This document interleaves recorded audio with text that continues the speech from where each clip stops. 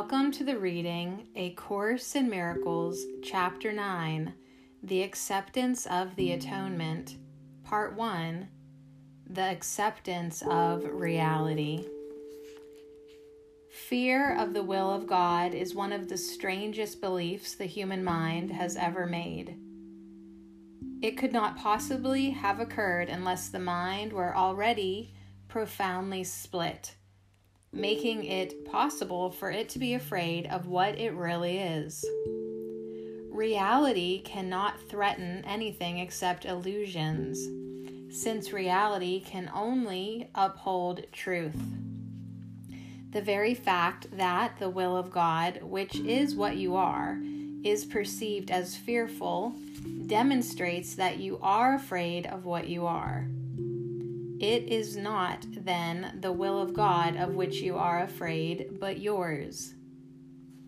Your will is not the ego's, and that is why the ego is against you. What seems to be the fear of God is really the fear of your own reality. It is impossible to learn anything consistently in a state of panic. If the purpose of this course is to help you remember what you are, and if you believe that what you are is fearful, then it must follow that you will not learn this course. Yet the reason for the course is that you do not know what you are. If you do not know what your reality is, why would you be so sure that it is fearful? The association of truth and fear, which would be highly artificial at most, is particularly inappropriate in the minds of those who do not know what truth is. All this could mean is that you are arbitrarily associating something beyond your awareness with something you do not want.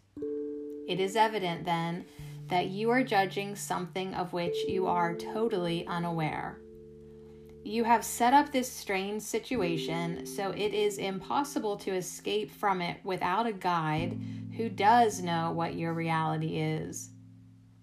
The purpose of this guide is merely to remind you of what you want. He is not attempting to force an alien will upon you. He is merely making every possible effort within the limits you impose on him to reestablish your own will in your awareness. You have imprisoned your will beyond your own awareness, where it remains, but cannot help you. When I said that the Holy Spirit's function is to sort out the true from the false in your mind, I meant that he has the power to look into what you have hidden and recognize the will of God there. His recognition of this will can make it real to you because he is in your mind and therefore he is your reality. If then his perception of your mind brings its reality to you, he is helping you to remember what you are. The only source of fear in this process is what you think you will lose. Yet it is only what the Holy Spirit sees that you can possibly have. I have emphasized many times that the Holy Spirit will never call upon you to sacrifice anything. But if you ask the sacrifice of reality of yourself, the Holy Spirit must remind you that this is not God's will because it is not yours. There is no difference between your will and God's. If you did not have a split mind, you would recognize that willing is salvation because it is communication.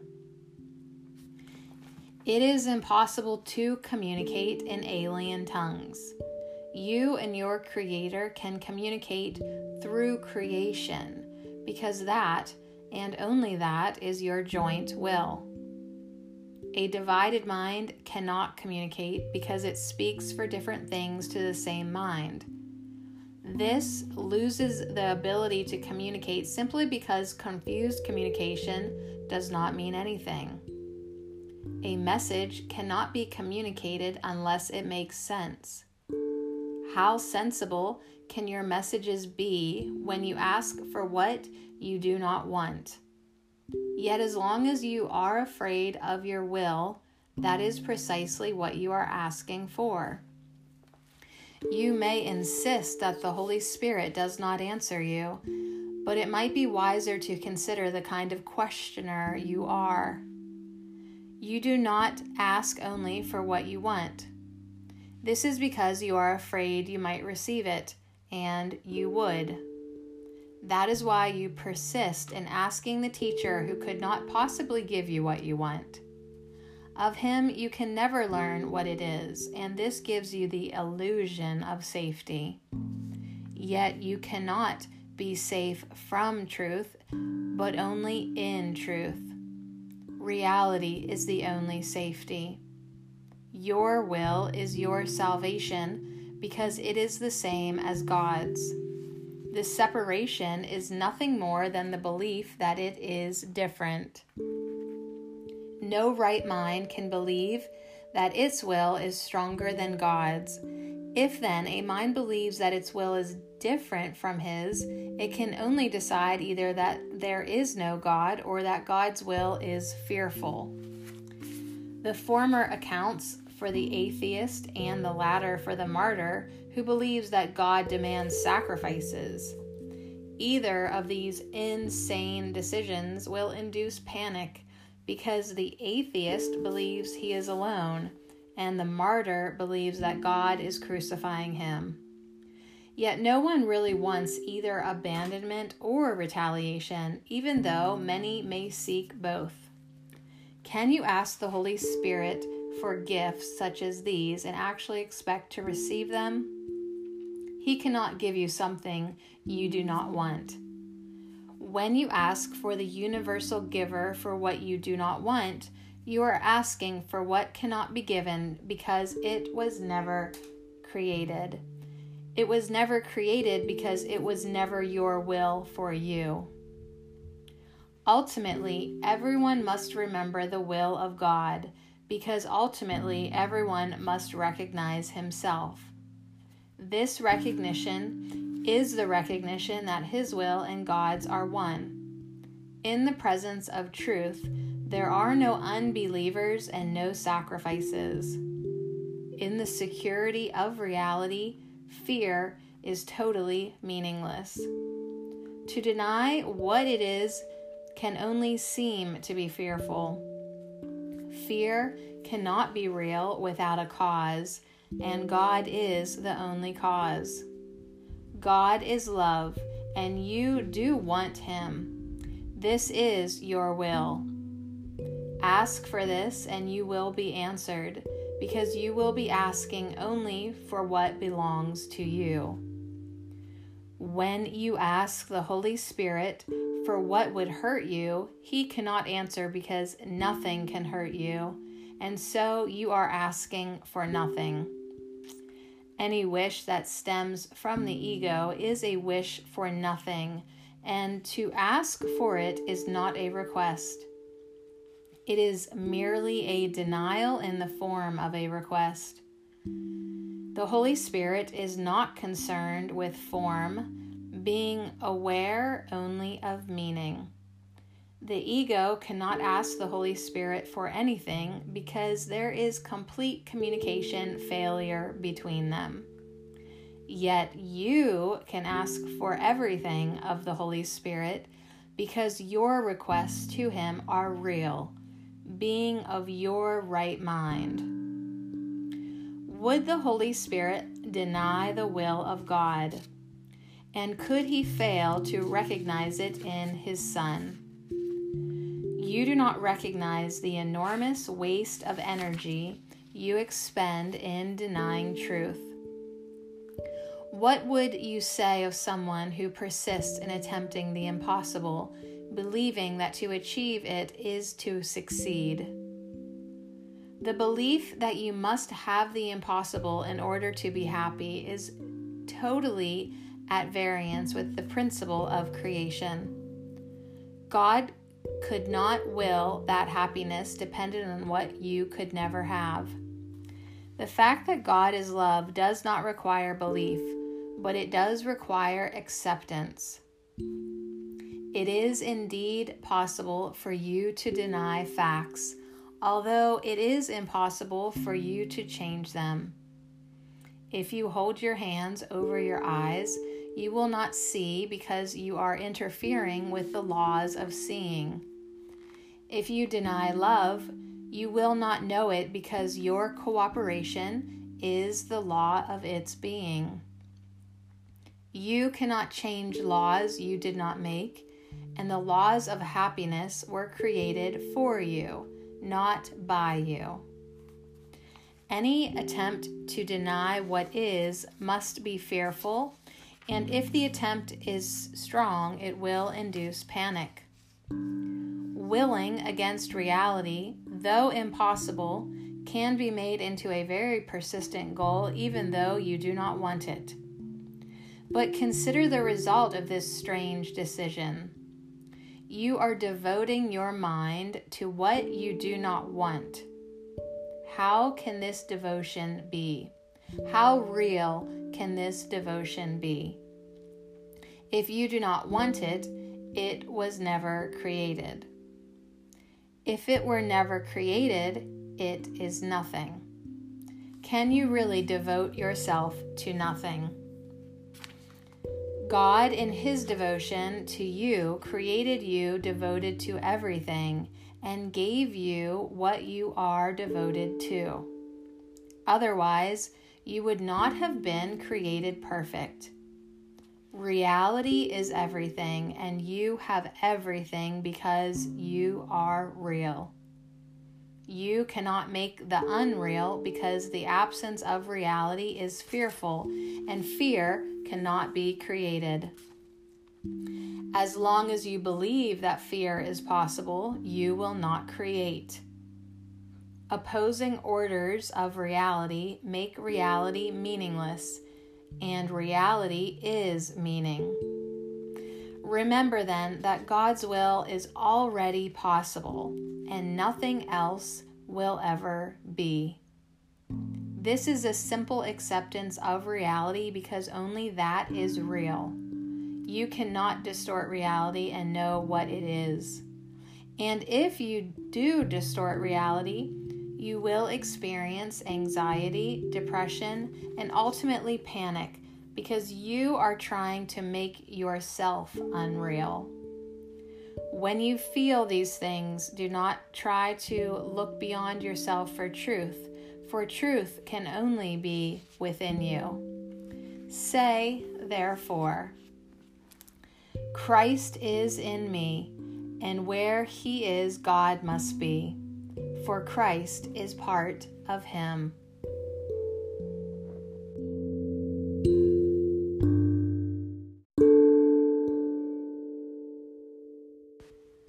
Welcome to the reading, A Course in Miracles, Chapter 9, Part 2, The Answer to Prayer. Everyone who ever tried to use prayer to ask for something has experienced what appears to be failure. This is not only true in connection with specific things that might be harmful, but also in connection with requests that are strictly in line with this course. The latter in particular might be incorrectly interpreted as proof that the course does not mean what it says. You must remember, however, that the course states, and repeatedly, that its purpose is the escape from fear. Let us suppose, then, that what you ask of the Holy Spirit is what you really want, but you are still afraid of it. Should this be the case, your attainment of it would no longer be what you want. This is why certain specific forms of healing are not achieved, even when the state of healing is. An individual may ask for physical healing because he is fearful of bodily harm. At the same time, if he were healed physically, the threat to his thought system might be considered considerably more fearful to him than its physical expression. In this case, he is not really asking for release from fear, but for the removal of a symptom that he himself selected. This request is, therefore, not for healing at all. The Bible emphasizes that all prayer is answered, and this is indeed true. The very fact that the Holy Spirit has been asked for anything will ensure a response. Yet, it is equally certain that no response given by him will ever be one that would increase fear. It is possible that his answer will not be heard. It is impossible, however, that it will be lost. There are many answers you have already received but have not yet heard. I assure you that they are waiting for you. If you would know your prayers are answered, never doubt a son of God. Do not question him and do not confound him, for your faith in him is your faith in yourself. If you would know God and his answer, believe in me, whose faith in you cannot be shaken. Can you ask of the Holy Spirit truly and doubt your brother? Believe his words are true because of the truth that is in him. You will unite with the truth in him, and his words will be true. As you hear him, you will hear me. Listening to truth is the only way you can hear it now and finally know it.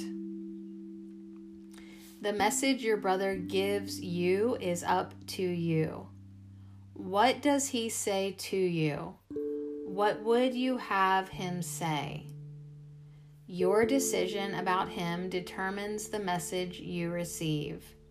Remember that the Holy Spirit is in him, and his voice speaks to you through him.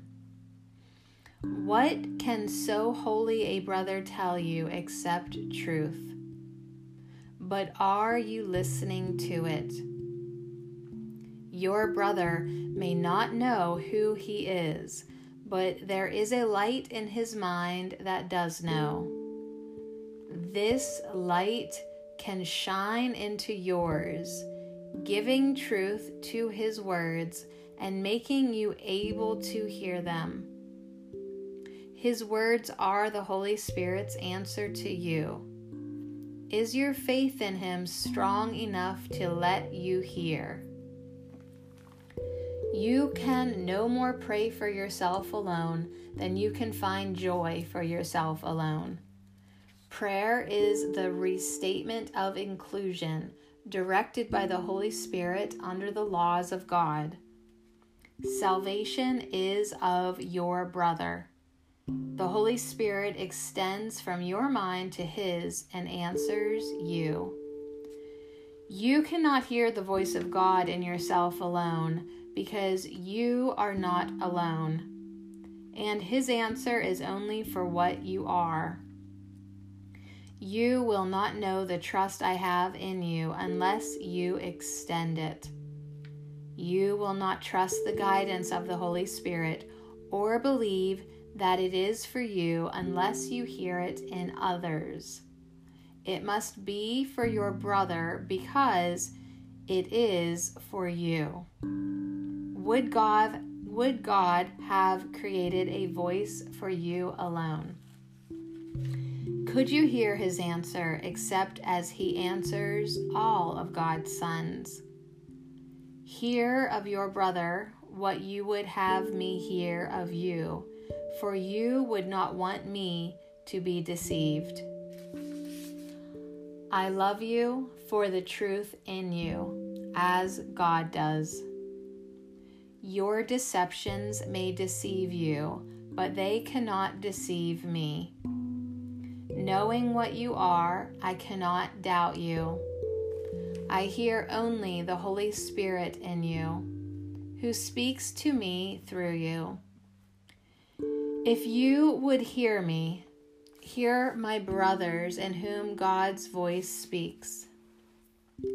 The answer to all prayers lies in them. You will be answered as you hear the answer in everyone. Do not listen to anything else, or you will not hear truly. Believe in your brothers, because I believe in you, and you will learn that my belief in you is justified. Believe in me by believing in them, for the sake of what God gave them. They will answer you if you learn to ask only truth of them. Do not ask for blessings without blessing them, for only in this way can you learn how blessed you are. By following this way, you are seeking the truth in you. This is not going beyond yourself, but toward yourself. Hear only God's answer in His Son's, and you are answered. To disbelieve is to side against or to attack. To believe is to accept and to side with. To believe is not to be credulous, but to accept and appreciate. What you do not believe, you do not appreciate, and you cannot be grateful for what you do not value. There is a price you will pay for judgment, because judgment is the setting of a price. And as you set it, you will pay it. If paying is equated with getting, you will set the price low but demand a high return. You will have forgotten, however, that to price is to value, so that your return is in proportion to your judgment of worth. If paying is associated with giving, it cannot be perceived as loss, and the reciprocal relationship of giving and receiving will be recognized. The price will then be set high because of the value of the return. The price for getting is to lose sight of value, making it inevitable that you will not value what you receive. Valuing it little, you will not appreciate it, and you will not want it. Never forget, then, that you have set the value on what you receive and price it by what you give. To believe that it is possible to get much for little is to believe that you can bargain with God. God's laws are always fair and perfectly consistent.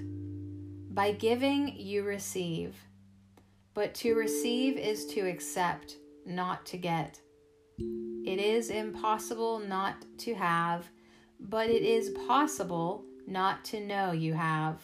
The recognition of having is the willingness for giving, and only by this willingness can you recognize what you have.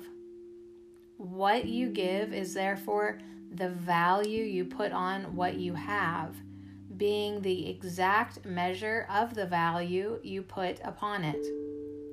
And this, in turn, is the measure of how much you want it. You can ask of the Holy Spirit, then, only by giving to Him, and you can give to Him only where you recognize Him. If you recognize Him in everyone, consider how much you will be asking of Him, and how much you will receive.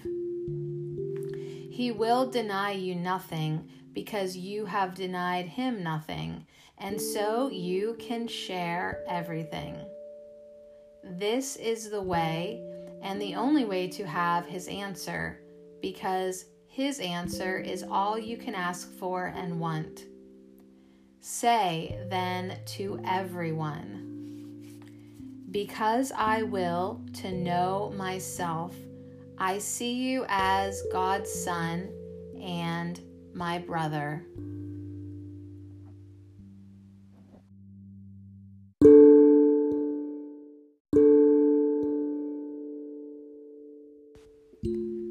Welcome to the reading, A Course in Miracles, Chapter 9, Part 3, The Correction of Error. The alertness of the ego to the errors of other egos is not the kind of vigilance the Holy Spirit would have you maintain. Egos are critical in terms of the kind of sense they stand for. They understand this kind of sense because it is sensible to them.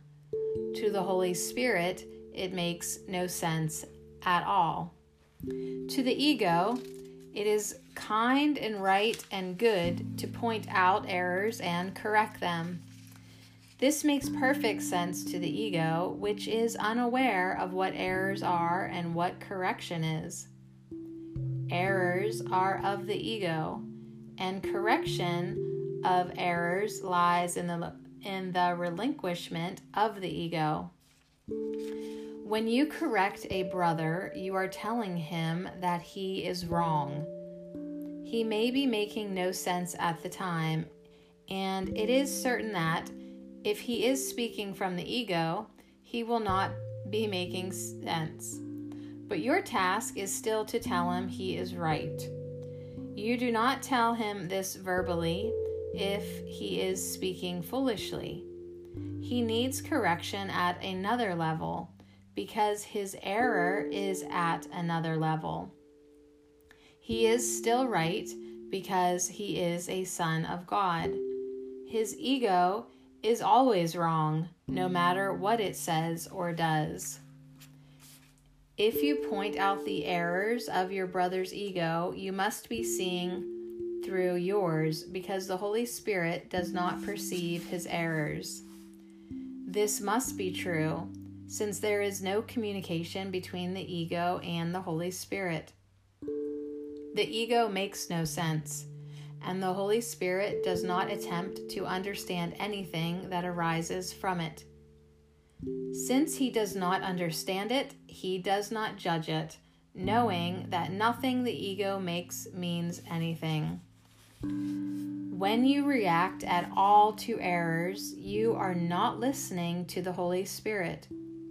He has merely disregarded them, and if you attend to them, you are not hearing him. If you do not hear him, you are listening to your ego and making as little sense as the brother whose errors you perceive. This cannot be correction, yet it is merely a lack of correction for him. It is the giving up of correction in yourself. When a brother behaves insanely, you can heal him only by perceiving the sanity in him.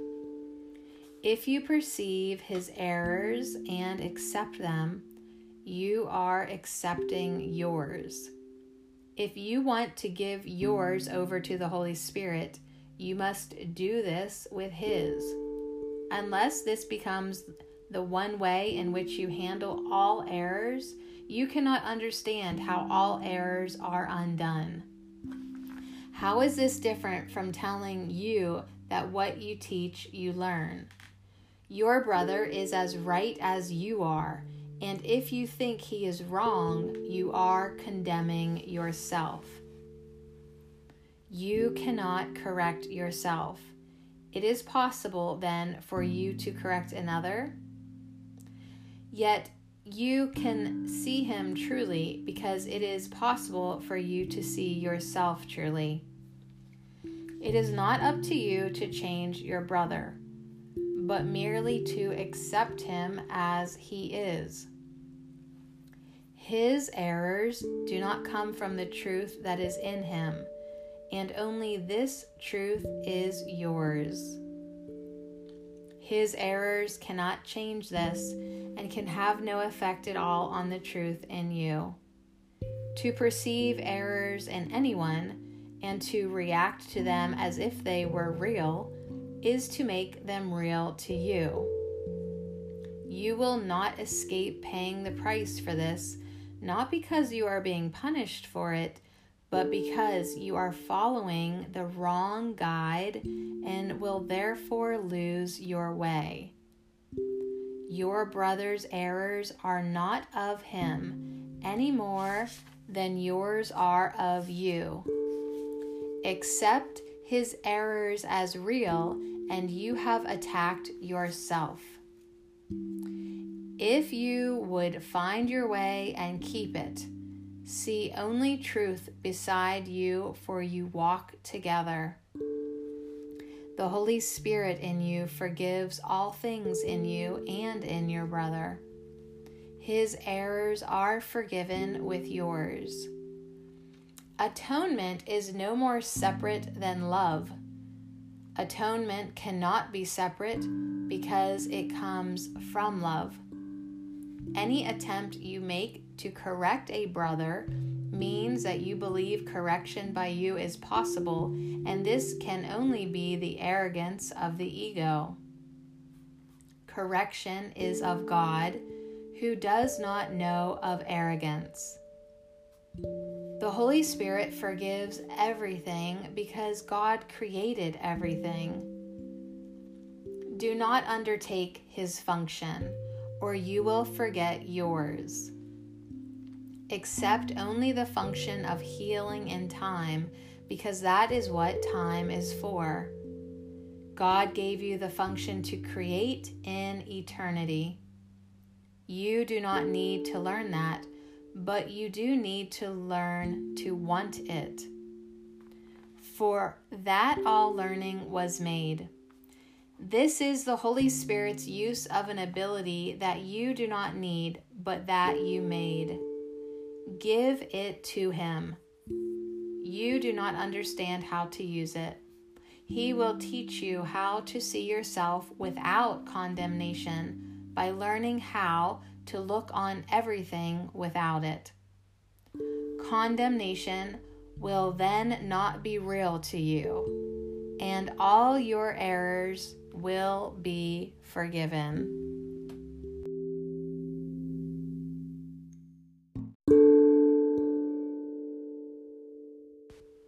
Welcome to the reading, A Course in Miracles, Chapter 9, Part 4, The Holy Spirit's Plan of Forgiveness. Atonement is for all because it is the way to undo the belief that anything is for you alone. To forgive is to overlook. Look then beyond error and do not let your perception rest upon it, for you will believe what your perception holds. Accept as true only what your brother is, if you would know yourself. Perceive what he is not, and you cannot know what you are, because you see him falsely. Remember always that your identity is shared, and that its sharing is its reality. You have a part to play in the atonement, but the plan of the atonement is beyond you. You do not understand how to overlook errors, or you would not make them. It would merely be further error to believe either that you do not make them or that you can correct them without a guide to correction. And if you do not follow this guide, your errors will not be corrected. The plan is not yours because of your limited ideas about what you are. This sense of limitation is where all errors arise. The way to undo them, therefore, is not of you, but for you. The atonement is a lesson in sharing, which is given you because you have forgotten how to do it.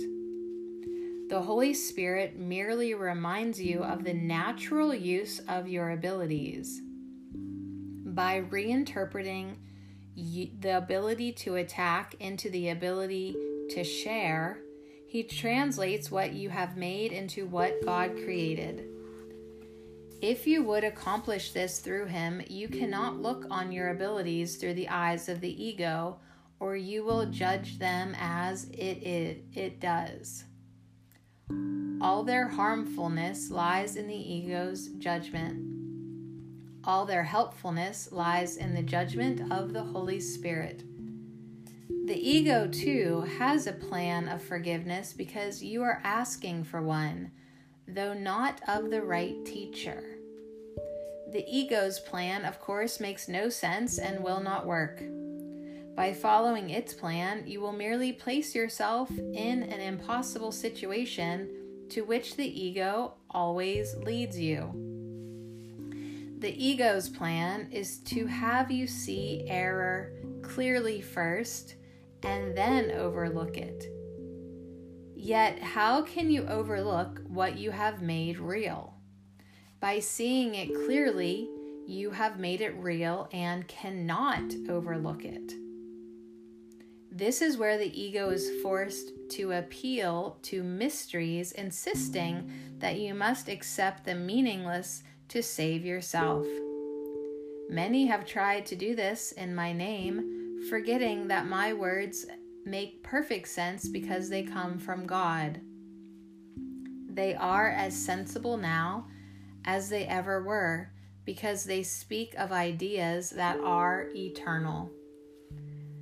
Forgiveness that is learned of me does not use fear to undo fear, nor does it make real the unreal and then destroy it.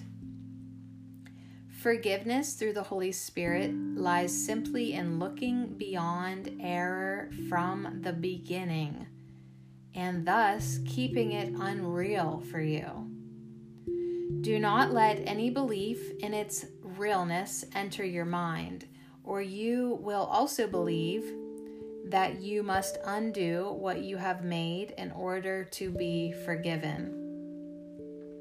What has no effect does not exist, and to the Holy Spirit the effects of error are non-existent.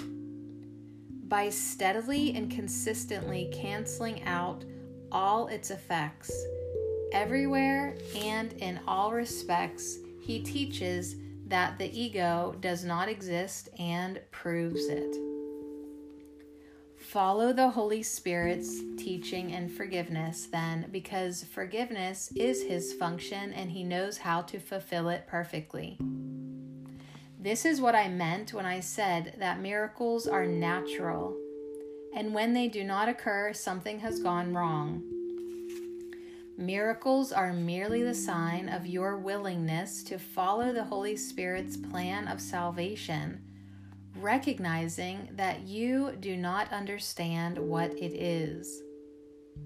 His work is not your function, and unless you accept this, you cannot learn what your function is. The confusion of functions is so typical of the ego that you should be quite familiar with it by now. The ego believes that all functions belong to it, even though it has no idea what they are. This is more than mere confusion. It is a particularly dangerous combination of grandiosity and confusion that makes the ego likely to attack anyone and anything for no reason at all. This is exactly what the ego does. It is unpredictable in its responses because it has no idea of what it perceives. If you have no idea what is happening, how appropriately can you expect to react?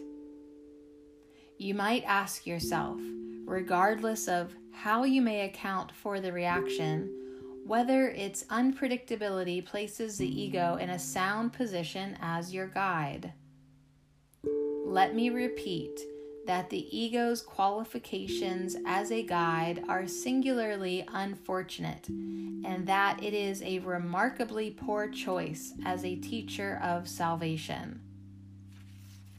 Anyone who elects a totally insane guide must be totally insane himself.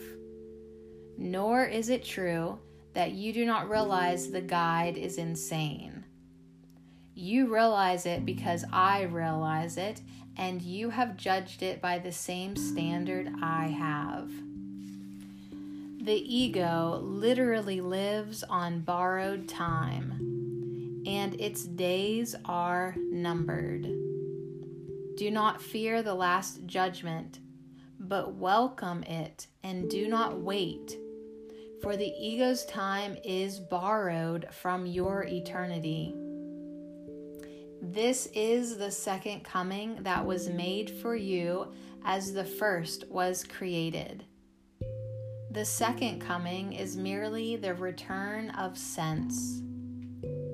Can this possibly be fearful?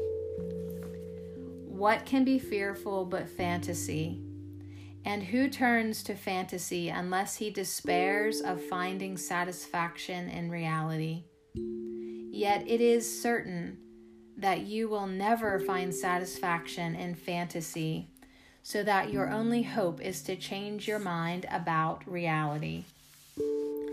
Only if the decision that reality is fearful is wrong can God be right.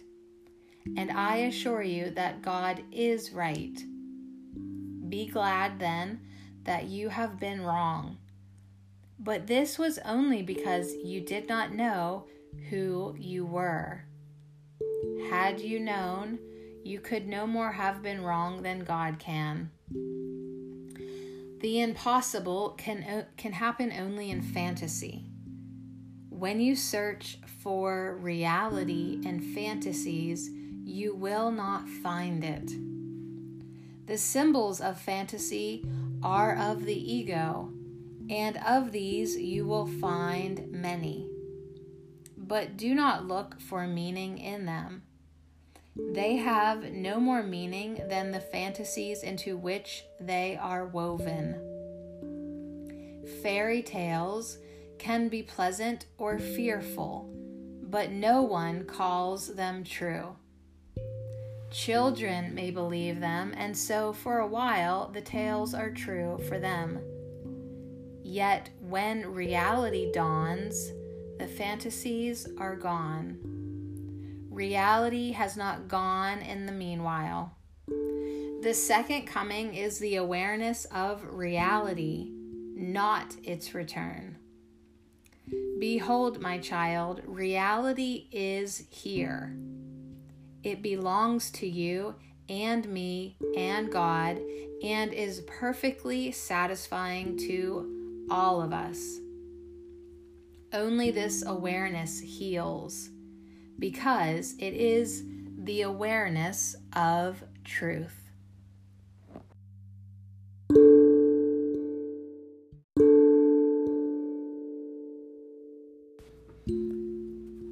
Welcome to the reading, A Course in Miracles, Chapter 9, Part 5, The Unhealed Healer. The ego's plan for forgiveness is far more widely used than God's.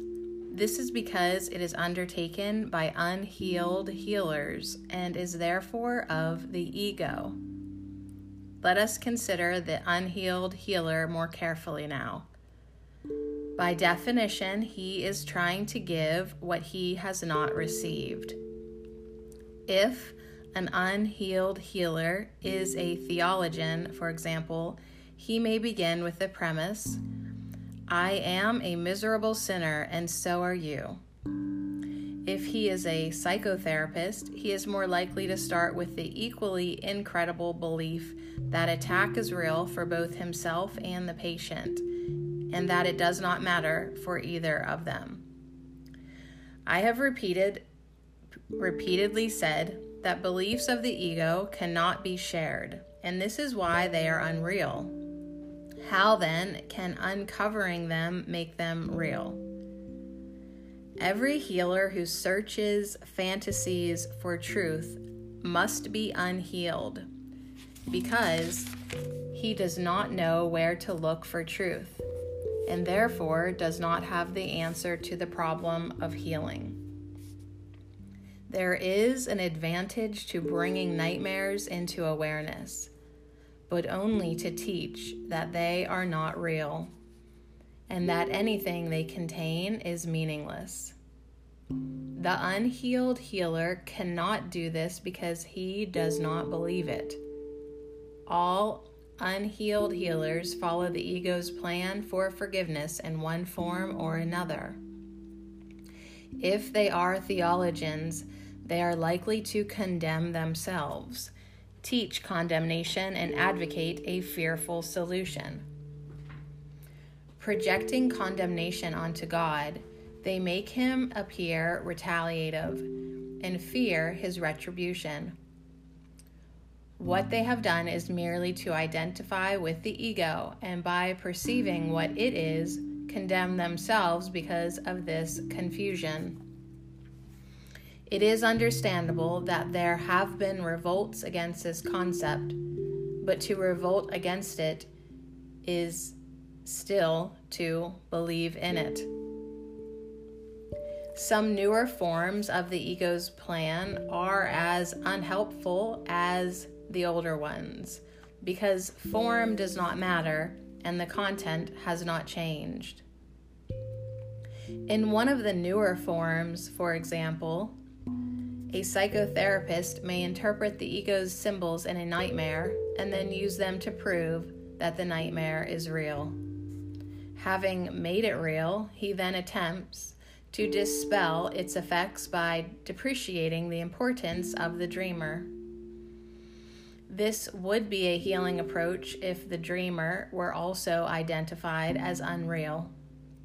Yet if the dreamer is equated with the mind's corrective power through the Holy Spirit is denied. This is a contradiction even in the ego's terms, and one which it usually notes even in its confusion. If the way to counteract fear is to reduce the importance of the mind, how can this build ego strength? Such evident inconsistencies account for why no one has really explained what happens in psychotherapy. Nothing really happens. Nothing really does. Nothing real has happened to the unhealed healer, and he must learn from his own teaching. His ego will always seek to get something from the situation. The unhealed healer, therefore, does not know how to give, and consequently cannot share. He cannot correct because he is not working correctively.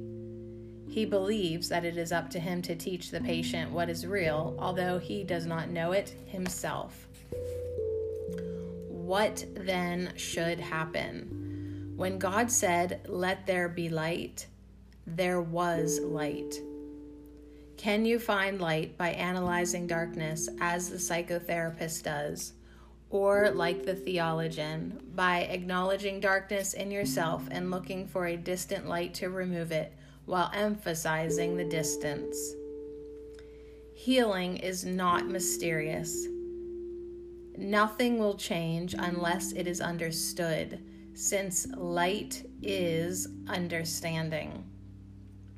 A miserable sinner cannot be healed without magic, nor can an unimportant mind esteem itself without magic. Both forms of the ego's approach, then, must arrive at an impasse, the characteristic impossible situation to which the ego always leads.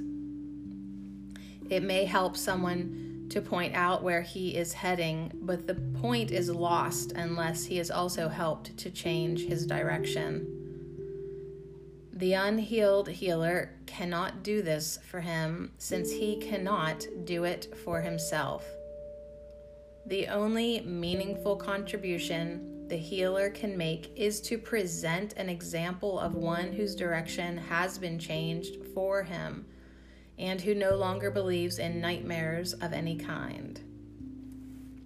The light in his mind will therefore answer the questioner, who must decide with God that there is light because he sees it. And by his acknowledgement, the healer knows it is there. That is how perception ultimately is translated into knowledge. The miracle worker begins by perceiving light and translates his perception into sureness by continually extending it and accepting its acknowledgement. Its effects assure him it is there. A therapist does not heal. He lets healing be. He can point to darkness, but he cannot bring light of himself, for light is not of him. Yet, being for him, it must also be for his patient. The Holy Spirit is the only therapist. He makes healing clear in any situation in which he is the guide. You can only let him fulfill his function. He needs no help for this. He will tell you exactly what to do to help anyone he sends to you for help, and will speak to him through you if you do not interfere. Remember that you choose the guide for helping, and the wrong choice will not help. But remember also that the right one will. Trust him, for help is his function, and he is of God. As you awaken other minds to the Holy Spirit through him, and not yourself, you will understand that you are not obeying the laws of this world, but the laws you are obeying work. The good is what works, is a sound through insufficient statement. Only the good can work. Nothing else works at all. This course offers a very direct and a very simple learning situation and provides the guide who tells you what to do. If you do it, you will see that it works. Its results are more convincing than its words. They will guide you. They will convince you that the words are true. By following the right guide, you will learn the simplest of all lessons. By their fruits ye shall know them, and they shall know themselves.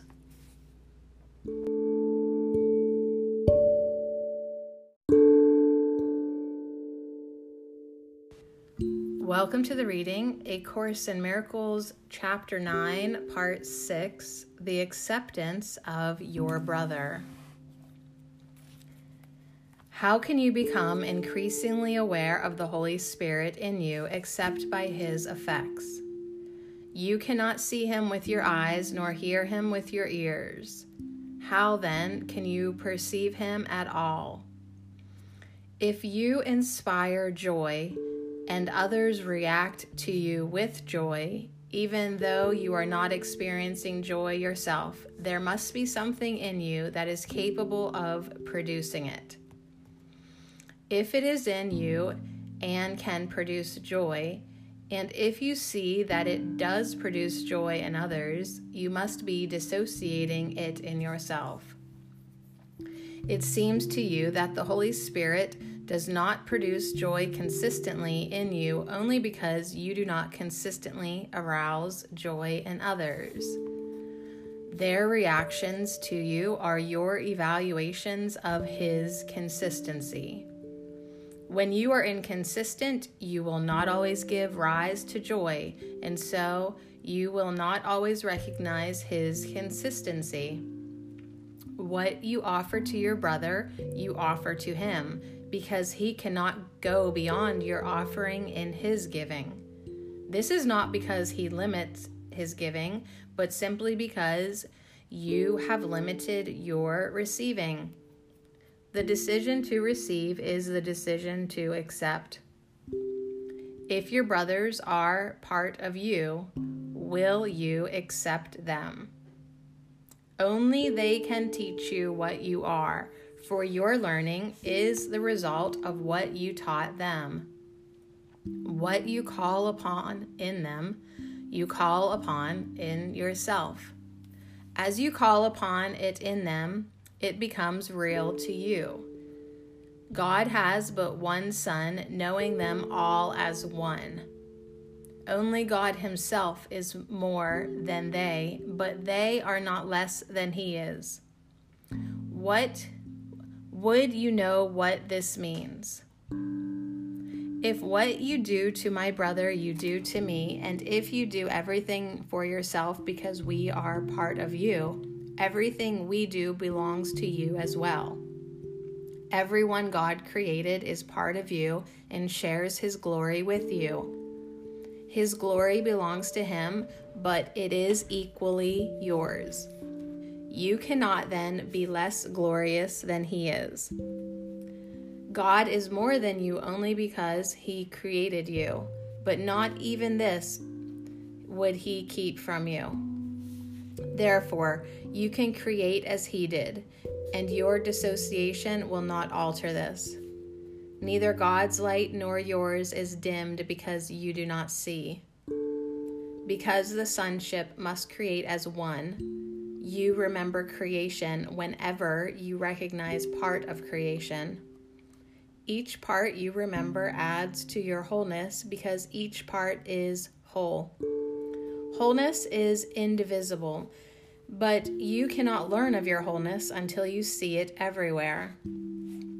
You can know yourself only as God knows his Son, for knowledge is shared with God. When you awake in him, you will know your magnitude by accepting his limitlessness as yours. But meanwhile, you will judge it as you judge your brother's, and will accept it as you accept his. You are not yet awake, but you can learn how to awaken. Very simply, the Holy Spirit teaches you to awaken others. As you see them waken, you will learn what waking means, and because you have chosen to wake them, their gratitude and their appreciation of what you have given them will teach you its value. They will become the witnesses to your reality, as you were created witnesses to God's. Yet when the sonship comes together and accepts its oneness, it will be known by its creations, who witness to its reality as the Son does to the Father. Miracles have no place in eternity because they are reparative. Yet while you still need healing, your miracles are only witnesses to your reality that you can recognize. You cannot perform a miracle for yourself because miracles are a way of giving acceptance and receiving it. In time, the giving comes first, though they are simultaneous in eternity, where they cannot be separated. When you have learned they are the same, the need for time is over. Eternity is one time, its only dimension being always. This cannot mean anything to you until you remember God's open arms and finally know his open mind. Like him, you are always in his mind and with a mind like his. In your open mind are your creations, in perfect communication, born of perfect understanding. Could you but accept one of them, you would not want anything the world has to offer. Everything else would be totally meaningless. God's meaning is incomplete without you, and you are incomplete without your creations. Accept your brother in this world and accept nothing else, for in him you will find your creations because he created them with you. You will never know that you are co-creator with God until you learn that your brother is co-creator with you.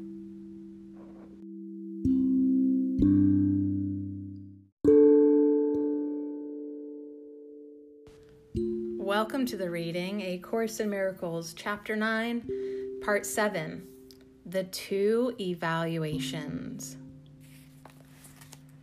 God's will is your salvation. Would He not have given you the means to find it? If He wills you to have it, He must have made it possible and easy to obtain it. Your brothers are everywhere. You do not have to seek far for salvation. Every minute and every second gives you a chance to save yourself. Do not lose these chances, not because they will not return, but because delay of joy is needless. God wills you perfect happiness now. Is it possible that this is not also your will?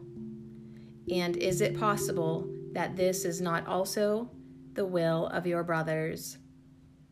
Consider then that in this joint will you are all united, and in this only. There may be disagreement on anything else, but not on this. This then is where peace abides, and you abide in peace when you so decide. Yet you cannot abide in peace unless you accept the atonement, because the atonement is the way to peace.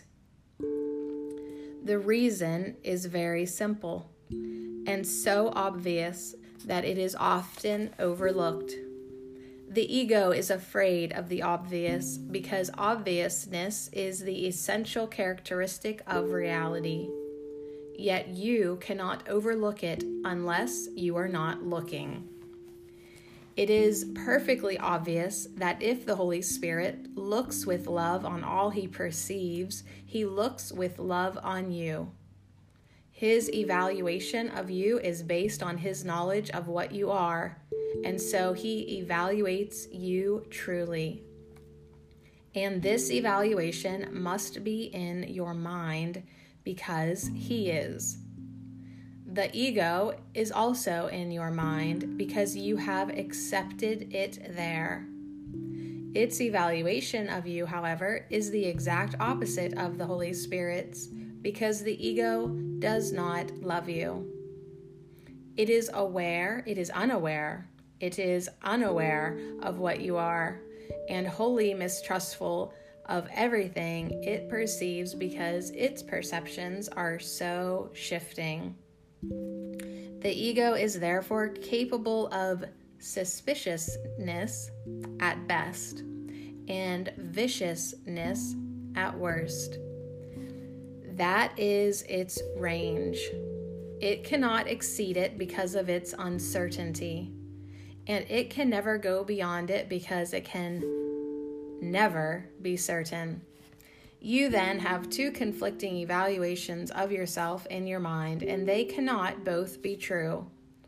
You do not yet realize how completely different these evaluations are because you do not understand how lofty the Holy Spirit's perception of you really is. He is not deceived by anything you do because He never forgets what you are. The ego is deceived by everything you do, especially when you respond to the Holy Spirit, because at such times its confusion increases. The ego is, therefore, particularly likely to attack you when you react lovingly, because it has evaluated you as unloving and you are going against its judgment.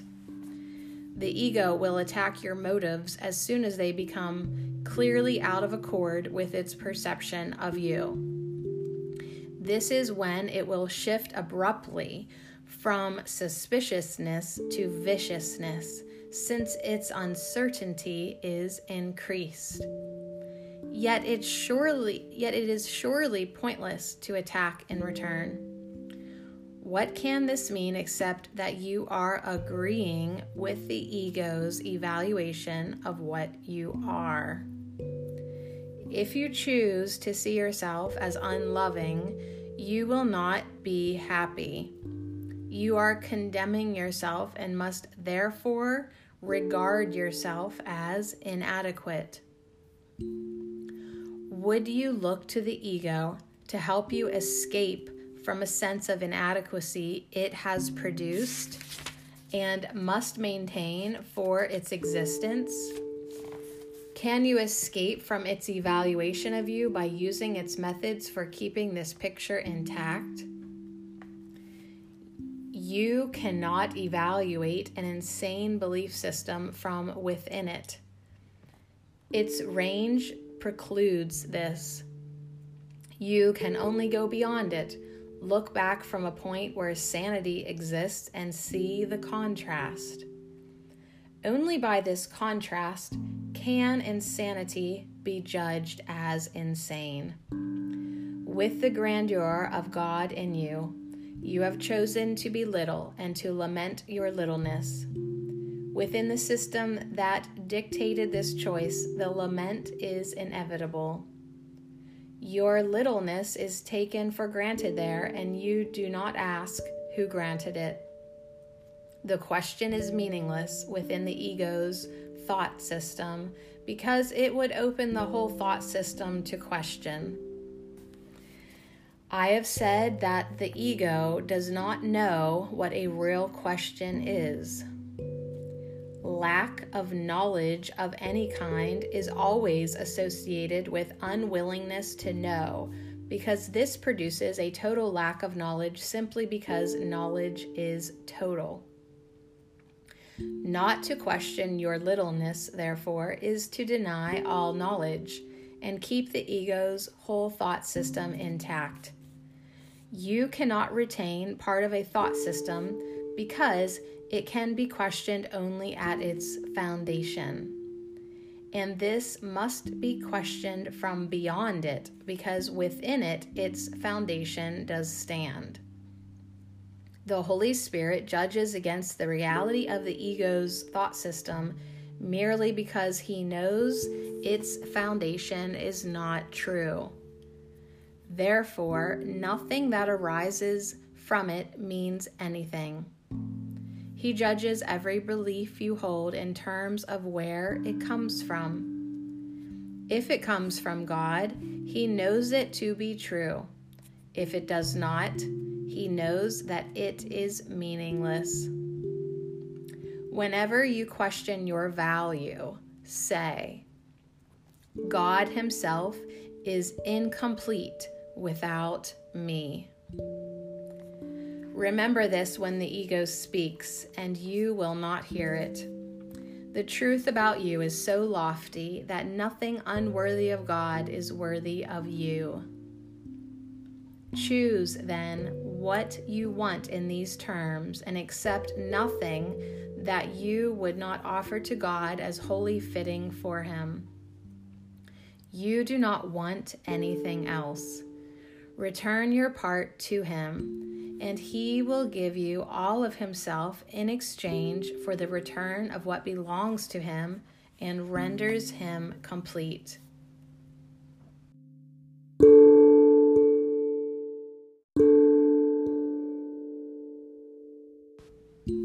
Welcome to the reading, A Course in Miracles, Chapter 9, Part 8, Grandeur versus Grandiosity. Grandeur is of God and only of him.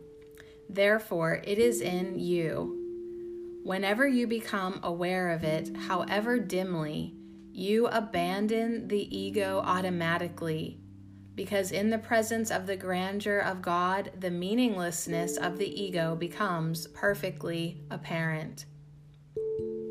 When this occurs, even though it does not understand it, the ego believes that its enemy has struck and attempts to offer gifts to induce you to return to its protection.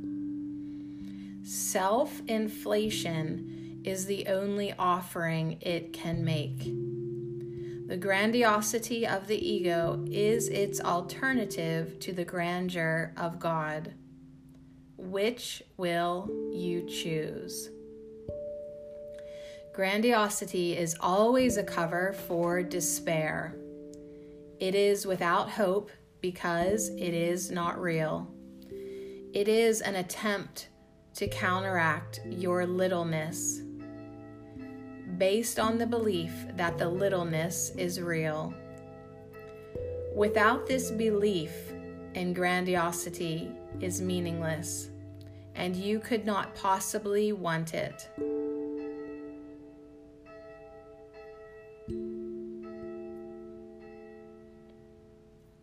The essence of grandiosity is competitiveness, because it always involves attack.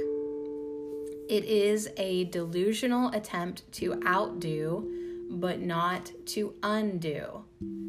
We said before that the ego vacillates between suspiciousness and viciousness. It remains suspicious as long as you despair of yourself. It shifts to viciousness when you decide not to tolerate self-abasement and seek relief. Then it offers you the illusion of attack as a solution. The ego does not understand the difference between grandeur and grandiosity because it sees no difference between miracle impulses and ego-alien beliefs of its own. I told you that the ego is aware of threat to its existence, but makes no distinctions between these two very different kinds of threat. Its profound sense of vulnerability renders it incapable of judgment except in the terms of attack. When the ego experiences threat, its only decision is whether to attack now or to withdraw to attack later. If you accept its offer of grandiosity, it will attack immediately. If you do not, it will wait. The ego is immobilized in the presence of God's grandeur because his grandeur establishes your freedom.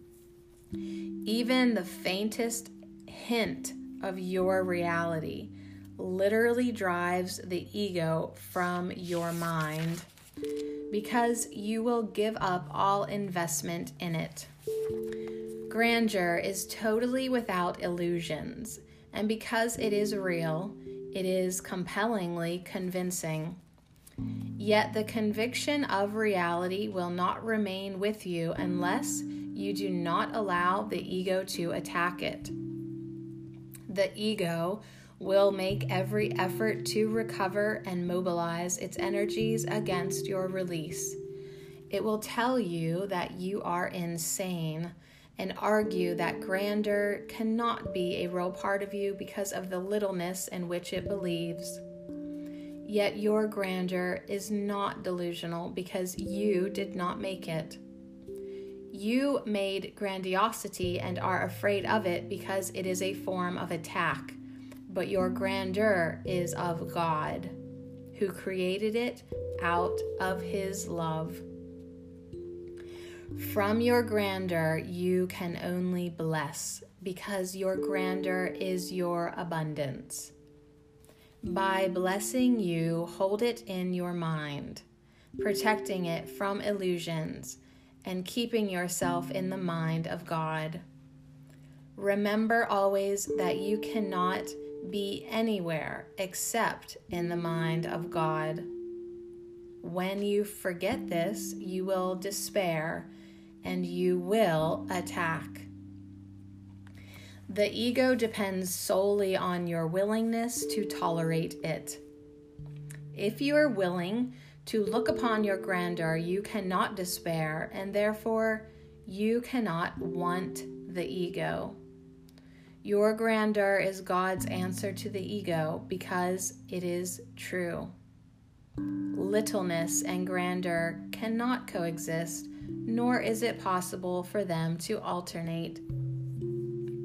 Littleness and grandiosity can and must alternate, since both are untrue and are therefore on the same level.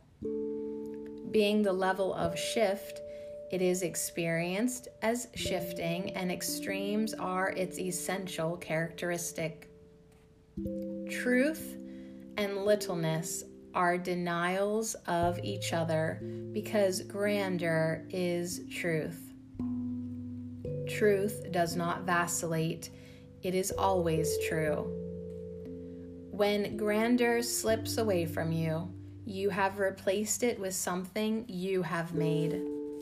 Perhaps it is the belief in littleness. Perhaps it is the belief in grandiosity. Yet it must be insane because it is not true. Your grandeur will never deceive you, but your illusions always will. Illusions are deceptions. You cannot triumph, but you are exalted.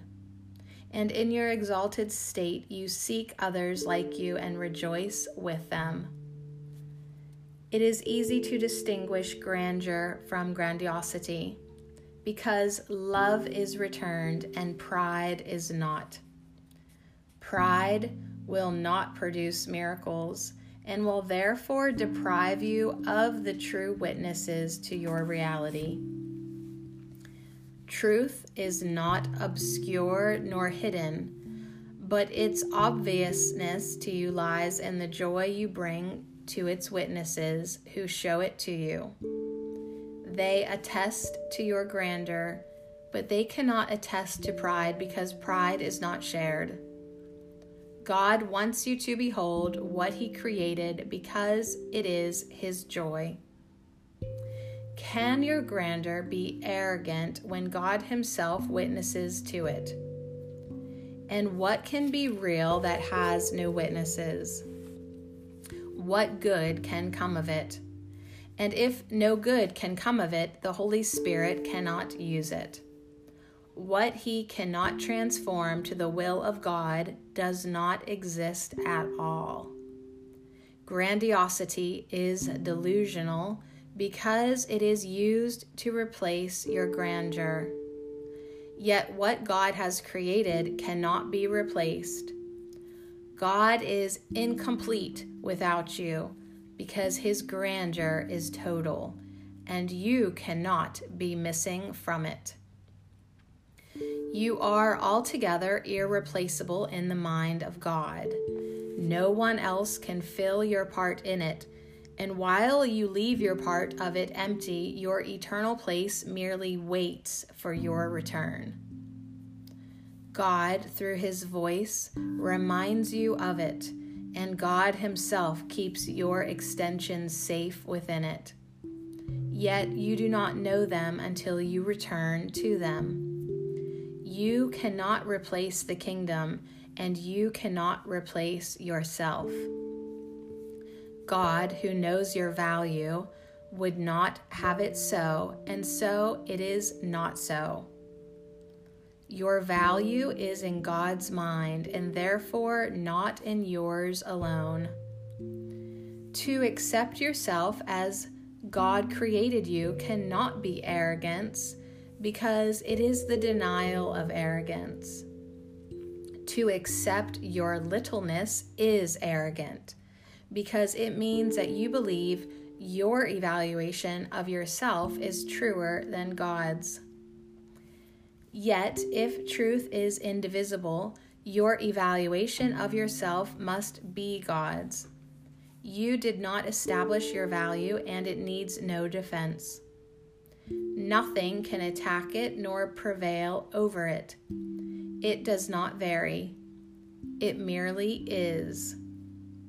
Ask the Holy Spirit what it is, and He will tell you, but do not be afraid of His answer, because it comes from God.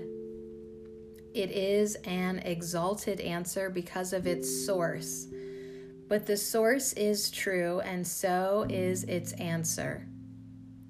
Listen, and do not question what you hear, for God does not deceive. He would have you replace the ego's belief in littleness with His own exalted answer to what you are, so that you can cease to question it and know it for what it is.